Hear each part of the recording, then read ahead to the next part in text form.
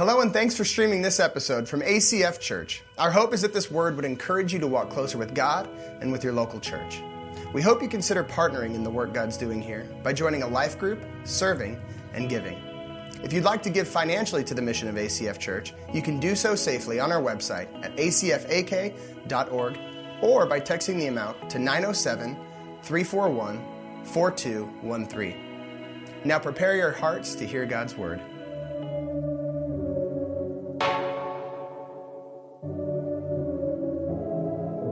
Help me polarize, help me polarize, help me down.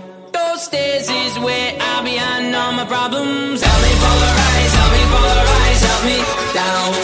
Those stairs is where I'll be on all my problems. Help me polarize, help me polarize, help me out. My friends and I, we got a lot of problems. We have problems, yeah.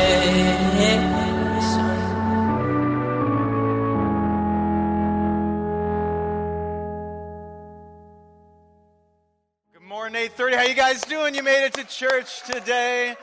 I'm just trying to wake you up because you guys look tired. I'm just telling you that. I hate it when people tell me I look tired, so you're welcome for that this morning. I get it, you guys, but I just want to honor you and thank you for being part of this. We just launched into this 8:30 service this new year, and so you guys are basically like a new church starting on early on Sunday morning, and so I want to just encourage you, continue to make this your church family. It's a little bit of a smaller setting as we start off, and meet some people after church. Stick around for a few minutes, make sure you grab somebody, maybe take them out to breakfast, and develop some relationships here as well. And if you can, drag people from the other two services to this one. That's going to get a lot easier as it gets a little brighter outside over the next few months. And so anyway, we're so glad that you're with us. We are starting a new series called Polarized. And I love how that song ends because I feel like it describes our culture really well.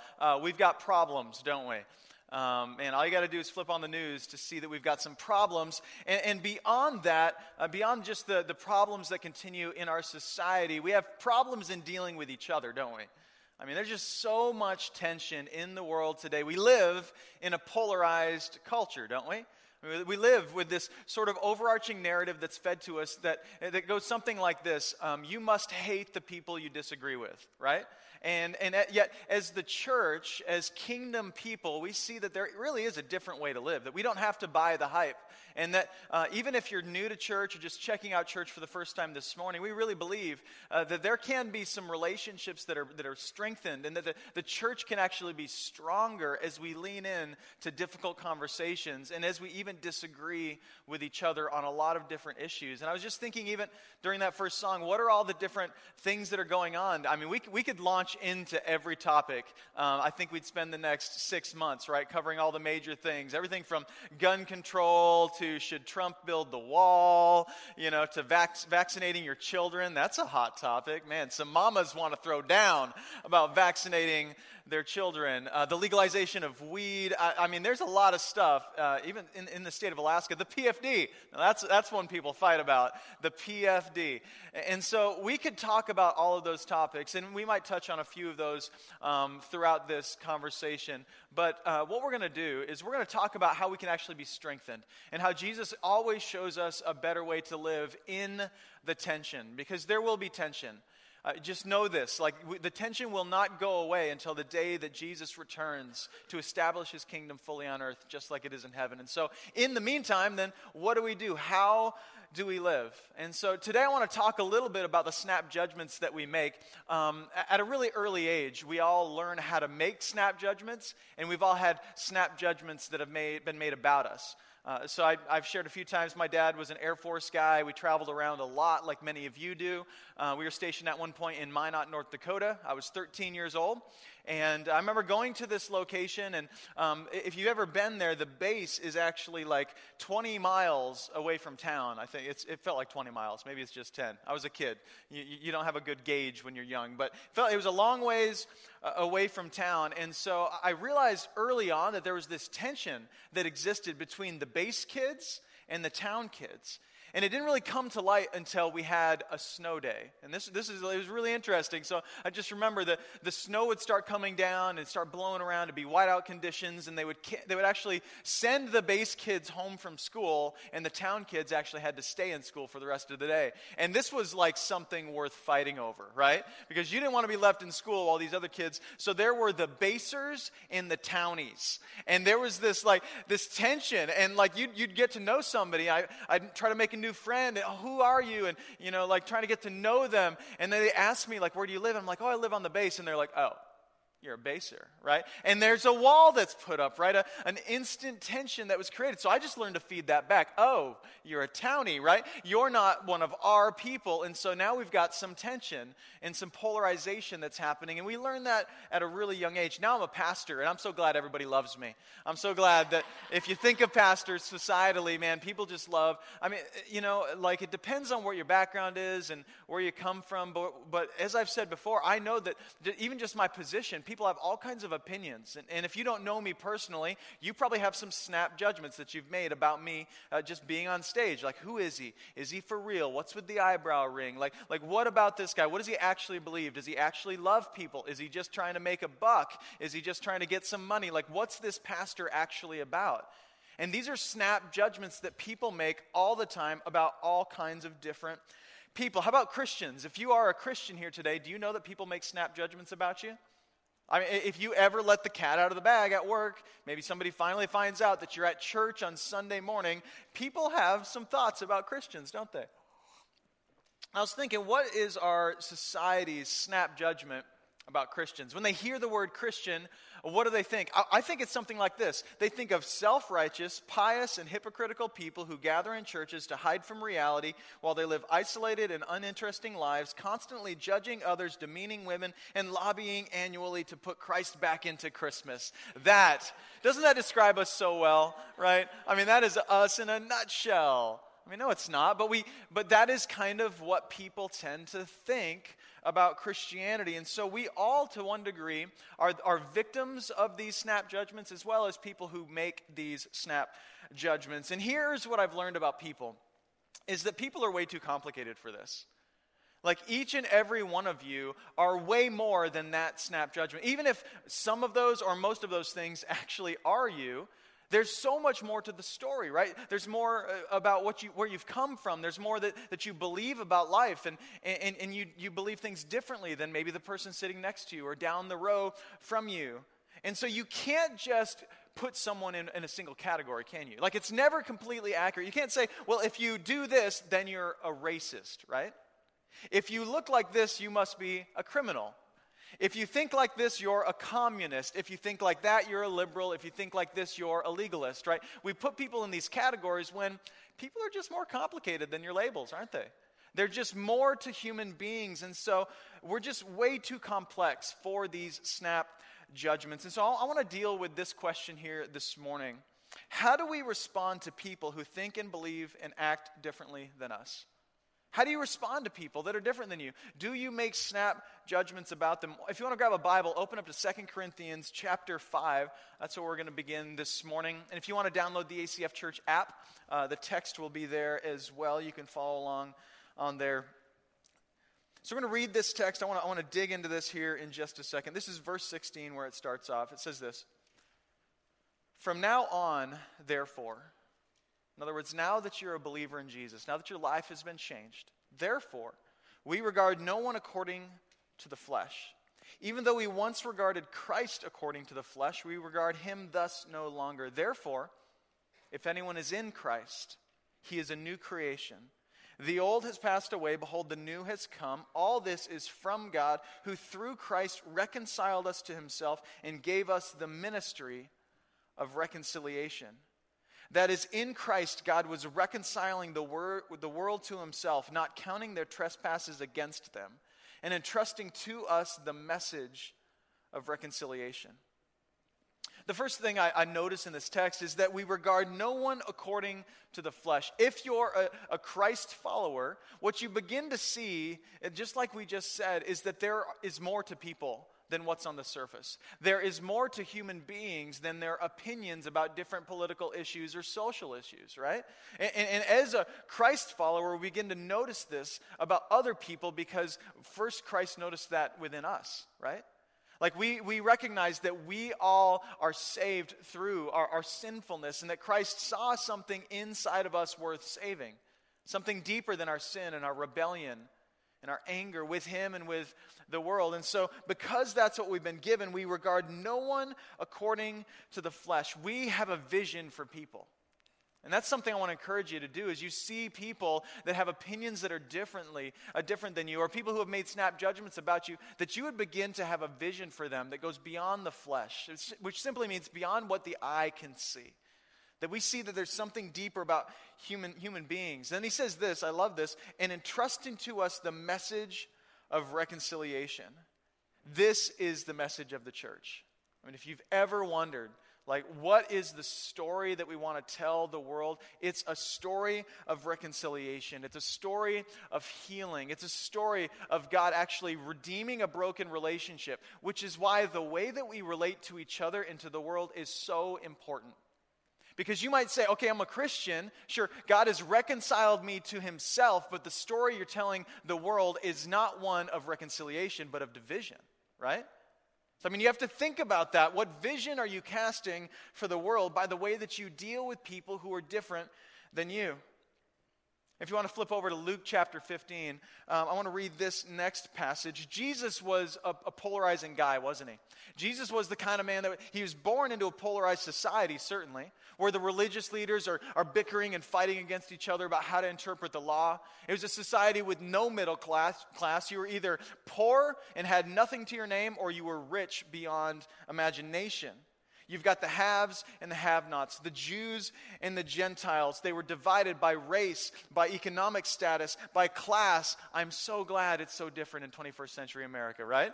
I mean, you gotta, when you read the Bible, some people are like, man, it's just this outdated book. No, this is a book for today. Everything is the same. It really is just the same. So Jesus is born into a similar polarized society, and really, honestly, as you read the Gospels, the greatest polarization that's beneath the surface of all of these stories is simply this: who is Jesus?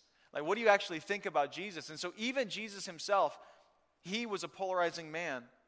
So we read this in Luke 15, verse 1. Now the tax collectors and sinners were all drawing near to him, being Jesus. This is always the story. Who is attracted to Jesus? All the broken people, right? Who's repelled by Jesus? The religious people.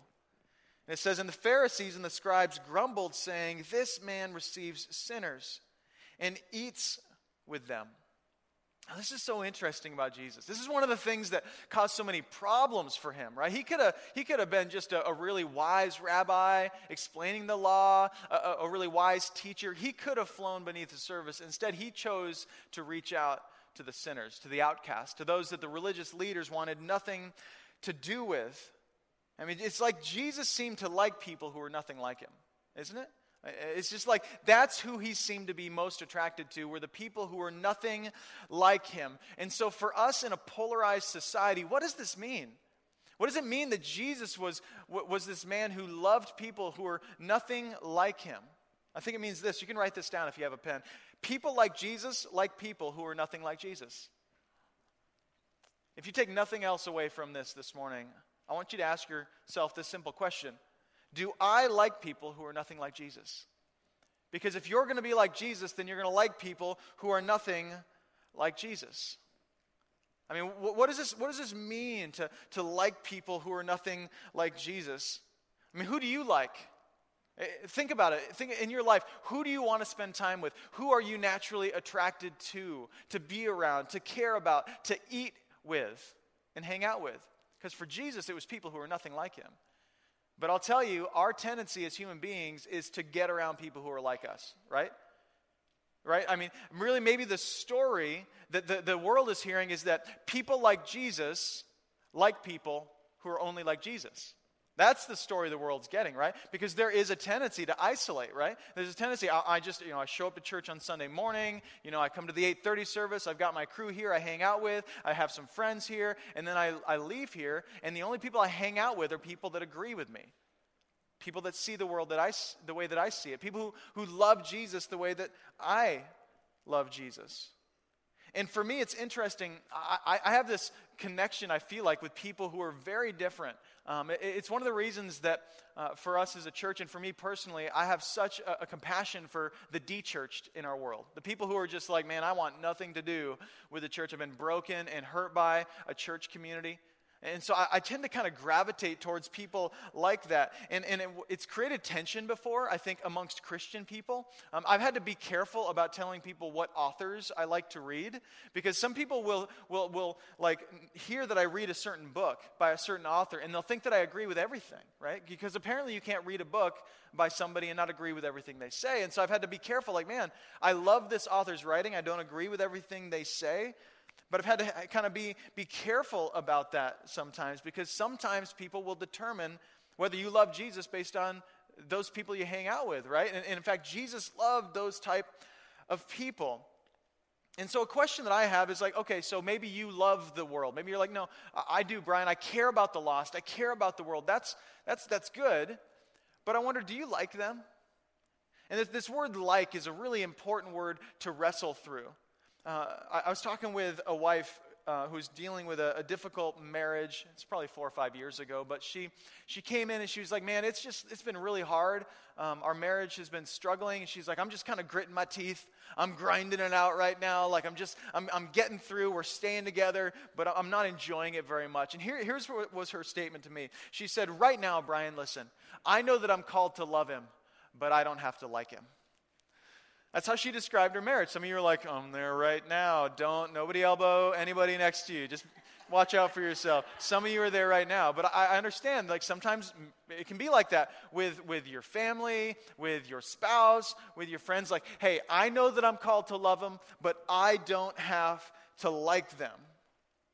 It's hardest to like people who aren't like us. It's hardest to like people that we disagree with. Maybe that have hurt us, have wounded us in one way or another. But think about that. Think about the fact that like we sometimes hold a grudge between us and other people for the things that they've done, and yet we ourselves are sinful beings. But think about Jesus. Hebrews chapter 7, verse 27 says that Jesus is a high priest, that he's holy, that he's innocent, unstained, separated from sinners, and exalted above the heavens. That's who Jesus is. And yet look at who he hangs out with. Look at the people that Jesus is attracted to. It's just amazing that we can be so divided from people that we are actually more like than we realize. And yet Christ, who couldn't be more different than us, we as sinful beings, is able to hang out with the rebellious and the angry and the sinners and the tax collectors of his day. Luke 7, verse 23. This is interesting. Another passage about kind of some of the ways that people might see you as you start to hang out with different kind of people.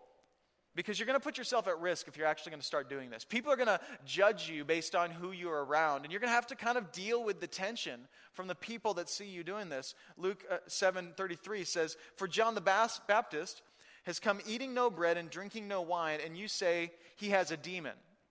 So John the Baptist comes, and he has this commitment in life to touch no alcoholic drink, right? So he comes drinking no wine and eating no bread, and people are like, this guy must be possessed, right? Come on, man. Like, what's wrong with you? Like, you must be possessed by a demon. Then verse 34, the Son of Man comes eating and drinking. And you say, look at him, a glutton and a drunkard, a friend of tax collectors and sinners, right? So I think the point of this passage is simply this. For some people, you cannot win for losing, right? And you're just going to have to get over that. I mean, if you are somebody that worries about what other people will think about you by those you associate with, that's simply the point here, is that no matter which side, whether you tend to kind of lean a little bit more legalist or lean a little bit more liberal, either side, you will be judged by people. John the Baptist was called a legalist. Jesus was called a lush, right? An alcoholic. People were like, that man has a drinking problem. That's what Jesus, the Son of Man, was called, was somebody who was an alcoholic. And I want you to notice this, that they said he's a friend of tax collectors and sinners. And once again, this is important to determine, is when they saw Jesus hanging out with them, they weren't simply like, Jesus is, man, he's on mission, right? He's on a mission trip to these people, and he's just spending time with them. You know, he's called to love them, but he doesn't have to like them, right? I mean, if that was the vibe that Jesus put off to the world, I think maybe he would have got a little less judgment.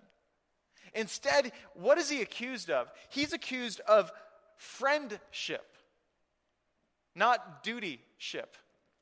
And there is a difference, because I'm afraid that a lot of Christians sort of spend time with those who don't agree with them out of duty, but have forgotten simply how to have a friendship, how to just enjoy people, and how to look past some of their perspectives and the way that they see the world and love the human being that's on the other side of their political statements and of their Facebook posts and of all the things that they think and that you think. Can you actually have a friendship there? Because my worry is this, that there's this unspoken belief amongst Christians in the world that goes something like this. We're supposed to hang out with people who aren't like Jesus, but we're not supposed to like it. I think a lot of Christians think that. Like, we're not supposed to enjoy it too much. How could we enjoy it? And yet I see Jesus as the kind of man who is eating and drinking, spending time with these people, and that he took joy in them, that he regarded them not simply by the flesh, but he had a vision for them as human beings.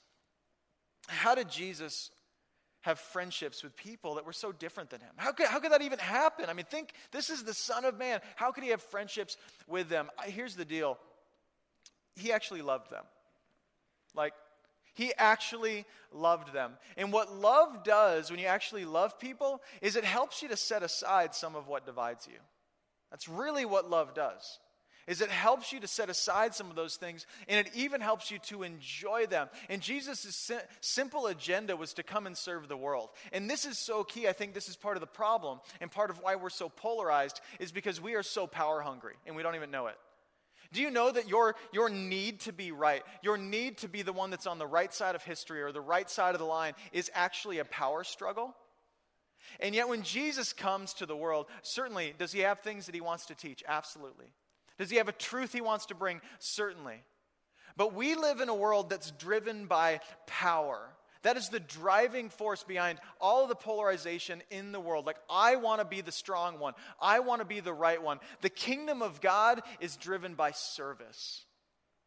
Jesus comes washing feet, ultimately dying for humanity. It's a kingdom built on love for one another. So I just want you to come back to yourself for a moment.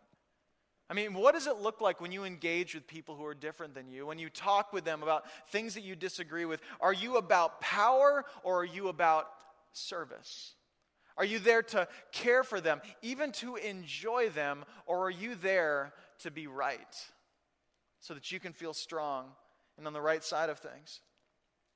And this love, the love that I'm talking about, actually brings people together. It builds friendships. You will actually start liking people who are on the opposite side of a lot of different issues when you begin to love them like Christ loves you and loves me. 1 Corinthians 2:1 says, "And I, when I came to you, brothers, did not come proclaiming to you the testimony of God with lofty speech or wisdom. For I decided to know nothing among you except Jesus Christ and him crucified." Paul's like, hey, I could have shown up and I could have tried to impress you with my intellect because I'm a smart guy. I could have impressed you with all that I knew about the law because he knew the law so very well. He could have thrown a lot of criticism at people and just kind of stood at a distance and said, you're wrong, you're wrong, you're wrong. Instead, he shows up and boils his entire message down to one thing: Jesus Christ was crucified for you. And he's crucified for me. He calls himself the greatest of sinners. He just walks in with this humility, like it's not fake, it's real, because he truly knows who he is. He truly knows how undeserving of the grace of Jesus that he is. So he walks in to these conversations and these letters that he's writing to the churches who are thinking a lot of things that he disagrees with, and he's able to just enjoy them and love them despite their disagreements. And I will tell you, Paul, of anyone in the scriptures other than Jesus, probably has the most influence. Of all, really, out of all of history, right, the one who has the most influence in the world is this man, Paul, aside from Christ himself. And I believe it's simply this, and you can write this down: togetherness is the pathway to influence. Like building relationships, being together with people, Not just seeing them as duty or a project, but actually loving human beings, being together with them, is the pathway to the influence that the church needs to engage in. Because you guys, listen, I want to influence the world, don't you? I mean, if you don't, you have a problem, right? If you're like, I don't really care if I influence the world, well, now you have a gospel problem. You wonder, you have to ask yourself, do I believe this stuff? But if you believe this stuff, if you believe in Jesus, then what you have is a desire to influence people towards Jesus. You want to lead them to Christ, to influence them. We put this banner on the side of the building. Have you seen it? You probably walk by it and don't even read it anymore. What's it say? We're in this together, right? So we put that up before Christmas, after the earthquake, and everybody all was kind of freaking out and anxiety, and some of you are like, I'm still freaking out. I still hide under my desk every time the ground starts shaking. I get it. Like, we're still kind of dealing with this. We wanted to put something on the front of the building that would be a bit of a theme for this next season.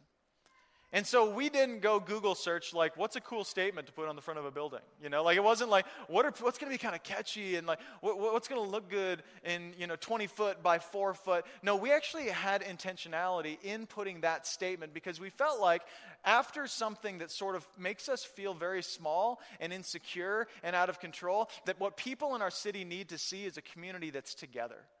They actually need to see people who live life together. And so we put that on the wall to remind us that that's what we are. And if you're here today and you don't believe in Jesus, and you don't believe, and maybe you're struggling with the church, or you have some snap judgments about me, understand this. Wherever you're at, we're in this together. We really are. Like, wherever we're coming from. And so this is a really important thing that we as the church embrace. And that we actually communicate to the world that people who come from a lot of different backgrounds would see ACF Church as a place where we can know that we are in this together. And this is a different message than people expect from the church. What people expect is something totally different, because we could have put up some different things on the banner, right? Like, I had some ideas. We could have put up this. How about this? We found your problem. Like, come to ACF Church. We'll fix you. Like, we got your problems all figured out. Just come here. We'll throw a Bible at you. We're going to fix all your problems. That's what the world needs. Here's another one we could put up there. How about this? We're open to you coming. If you want to. If you want to come in, I don't know. Like, we're the 8:30 service, right? We barely made it ourselves. So we're open to you showing up if you want to. How about this one? We love you, but we don't have to like you. We could have put that one up there. It'd be a great message to the world. It's like funny, not that funny at the same time, right? Because you know that this is what people think. This is really what people think about the church. And you and I are all about, like, we are the ones that are telling them a story. And a banner, it's fine, but it won't cut it, right? It won't cut it. Like, a banner on a building is worthless without people who don't actually love our city. Am I right? So we got to embrace that. We got to see a deeper vision. And we got to know that we're all actually doing this together, especially in the church, you guys. Like, I mean, if the church is divided, I get why people in our city don't want to be in one. And I know some of you are like, but Brian, you don't get what I'm actually divided over. I get it. We've always got an excuse for why we're divided. We've always got an excuse for, no, Brian, I get it. There are things that we should, but this is something. And we'll talk about that here in a couple of weeks. So don't get me wrong. Come back over the rest of this series. There are things worth fighting for. There are truths worth fighting for. And so we're not throwing out that out the window, but I encourage you, read Romans 5. If you have some time later on today, open up to Romans 5, because Romans 5 makes a couple of really important, clear points that we need to understand as the church today. Some things I think we've really missed. The first is simply this, that we all together share in sin.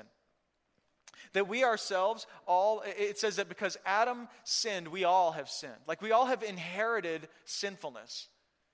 And so the first thing that this does is, as Americans, it rubs up against our staunch individualism. Like, we don't like this at all. Like, no. Like, I am guilty of only that which I have actually done. That's how we think as Americans, right? Do you know that the rest of the world doesn't think this way? I mean, if you've traveled outside of the U.S., what you'll find is that people don't all see the world as individuals. There is a communal aspect to the way people think about themselves across the globe. We're very, very interesting in the West. the way that we see ourselves as individuals. Like we can be born into this world and like we've kind of created ourselves. But do you know that you were created? Do you know that somebody had you as a child, and whether they raised you or they didn't raise you, or you were put up for adoption, or you had two parents or one parent, or no parents, or you're born into a rich home or a poor home, or you actually went to school, or you'd had to go homeschooled, or whatever you did, you are a product of a lot of things. And so what Romans 5 says is that one of the most core things that we're to understand as people is that we are a product of sin. There was sin that's in our heritage. It's in our story. And so in a lot of different ways, we are participating in that heritage, right? As you and I act in ways that are not loving, as we're divided over things that shouldn't be divided over, and as we don't actually care for the world, we are actually participating in this terrible heritage of sin that we've been brought into, and we're actually passing that on to our children. So there's, something joyful for 8:30 on a Sunday morning. But that's just the reality of it.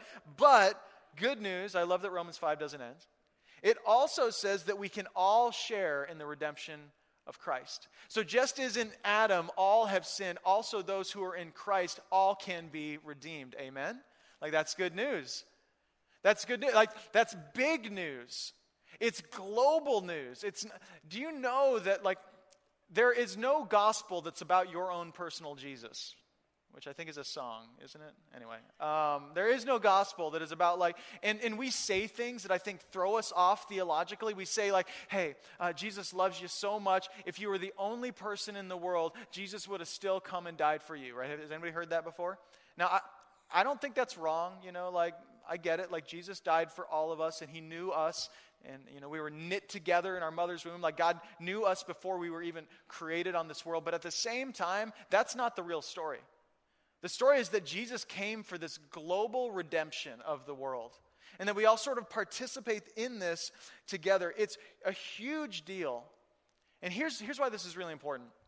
Because I think that we as Christians, we need a dose of humility. I think we need a big dose of humility. If we're going to be the agents of grace to the world, those who are part of this ministry of reconciliation, that means that we have to approach the world with humility. And I think the reason we don't is because we think that we can stand on our own righteousness. When really to be a Christian is to declare that I have no righteousness. On my own, I have nothing to stand on. And so it really puts you at a posture of humility with people that disagree with you, or people who are just maybe one step behind you in understanding God and understanding their need for grace. I mean, this is huge. So I think, honestly, the best way for us to enter into a polarized society is with a posture of humility and repentance. And I just wonder for you, and I know this is hard again because we're like, well, Brian, I didn't do it. I'm not part of the problem. Let me just kind of stand for all of us and say we're all part of the problem. And if we can acknowledge that, then we can actually take a step forward together. So I was thinking about this for me personally and practically this week. I was watching the news, and there were some things on the news about some pastors that had come out, and some different sexual scandals that had happened. And if you, again, this is polarizing stuff. We see this in the news. Your friends and neighbors that don't go to church or don't love Jesus see that on the news, and it again shapes how they see me. It shapes how they see the church. And so I was watching that, and it just made me grit my teeth because I'm like, I just want to get 1,000 miles away from that, right? I don't want to be known for that. And then I'm going, well, why should I even worry about it? I haven't done that. I'm not guilty for that. But then I thought, you know what? To actually embrace this reality that we all kind of share in the problem together would be for me to get before you today and to say, listen, if you have been wounded by a pastor, I'm sorry, even if it wasn't me. I share in that to some degree or another because I'm a pastor, I'm a church leader. And so I know church leaders sometimes hurt people. And so even if I'm not the one that wounded you, then I can stand before you and say, I'm so sorry. If somebody acted in a way that didn't look like Jesus, it was wrong. And I wonder what it would look like if we all together sort of embraced that reality.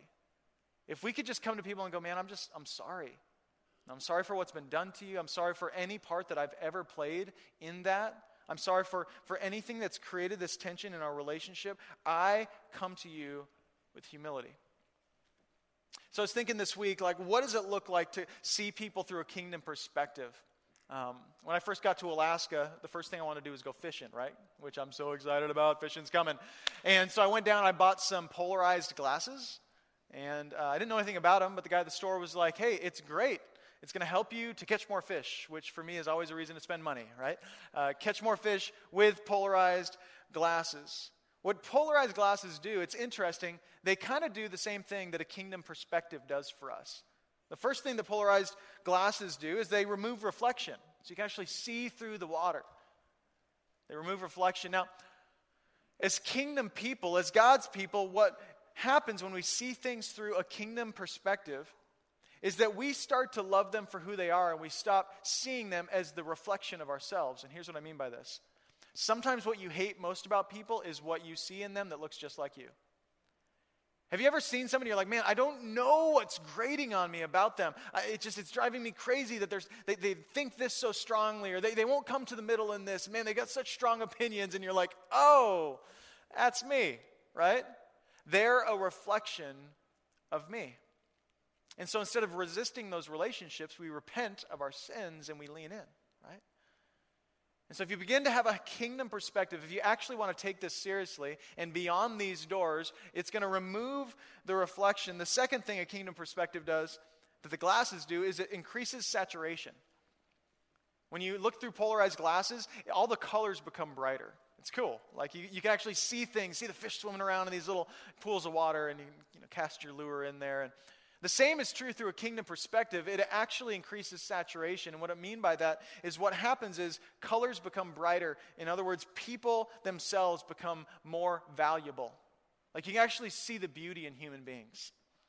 That's what a kingdom perspective does. It depolarizes the situation, because even when somebody's on the other side of the political issue from you, they have a different opinion than you do about abortion or about whatever it may be, you see the human being that's beyond that. You no longer regard them as according to the flesh. You have a vision for who God has made them to be. And you start loving them. You actually love them as people. Like the saturation level goes up. And the third thing that polarized glasses do, and that I think we can do with a kingdom perspective, is this. They bring clarity.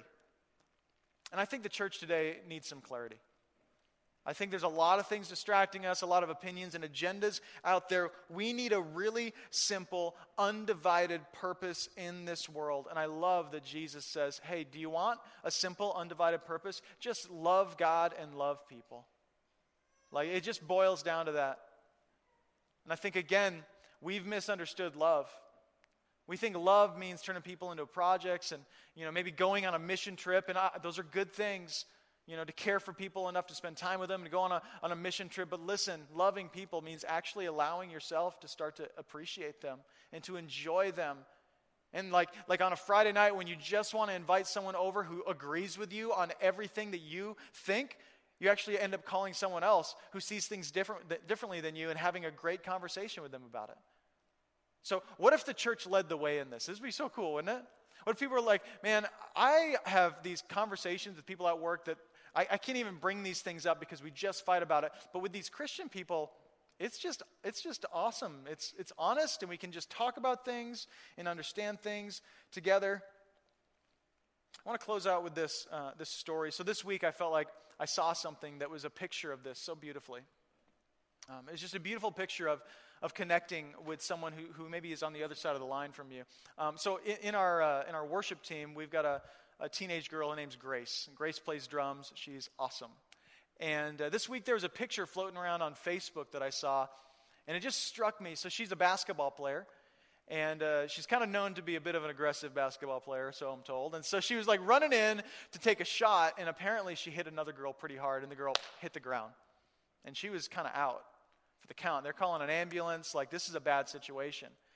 And so she sits on the sidelines. Everybody, gets down on their knees, and they're just kind of waiting for this girl who's on the ground to get helped out. And she's feeling terrible, right?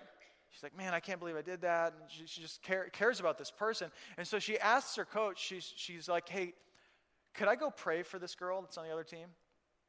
Which is just, for a teenager, I want you to put yourself in the mind of a teenager. Like, that's courageous. That's courageous. For anybody it is. So she's not just going to sit on the sidelines and pray for her. She's actually going to go over to her in the middle of the court and pray for her. So she goes over and she prays for her. But the posture in which she prays for her was so striking. Put this picture up. So this is the way she laid down. She just gets on her face next to this girl. And she's on the ground with her hand on her head, just praying for healing for this girl that's on the other side of the team. And I was just thinking for you and I, what's your posture when it comes to engaging with someone who's on the other side of the line than you? What does it look like? I will tell you, in the world, we sort of step over people like I, as a parent, step over Legos in the morning, right? Like just sort of a worthless piece of trash that's just getting in my way, right? We literally remove their humanity because they disagree with us on something.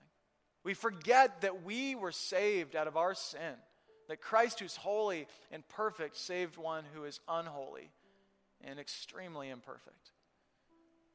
And in a world that's all about stepping over people, kingdom people, you know what we do? We stoop down to people. We get on our faces. We get down in the mess and we deal with it. And we love others right where they are. Again, you guys, this is the way of the kingdom. And this is really the only way we move forward. And if you want to see a world that's different, if you're like, I actually care, Brian, that we're so polarized, I actually care that this is so broken in our society, then what you'll start to do is you'll just start to let yourself love people. You'll start to train yourself to get down on your face with people. And instead of standing over them, screaming the truth at them, you serve them. Because that's what Christ did for us. Can we pray together? Jesus, thank you so much that you met us where we were and you still meet us where we are. And we don't deserve it. We're not right in everything we believe. We're just not. God, we're still learning. And it seems like, every week there's something about my perspective that changes through an encounter with another person or just through an encounter with you. And God, we really want to have a kingdom perspective. We really want to love people the way you loved us. And yet, God, we are so proud. And so we as a church, we confess that. We confess that not just for ourselves, God, but for Christians of the world, for all of us who have walked in pride, who've looked down our noses at those who have not yet been transformed by the grace that has transformed us.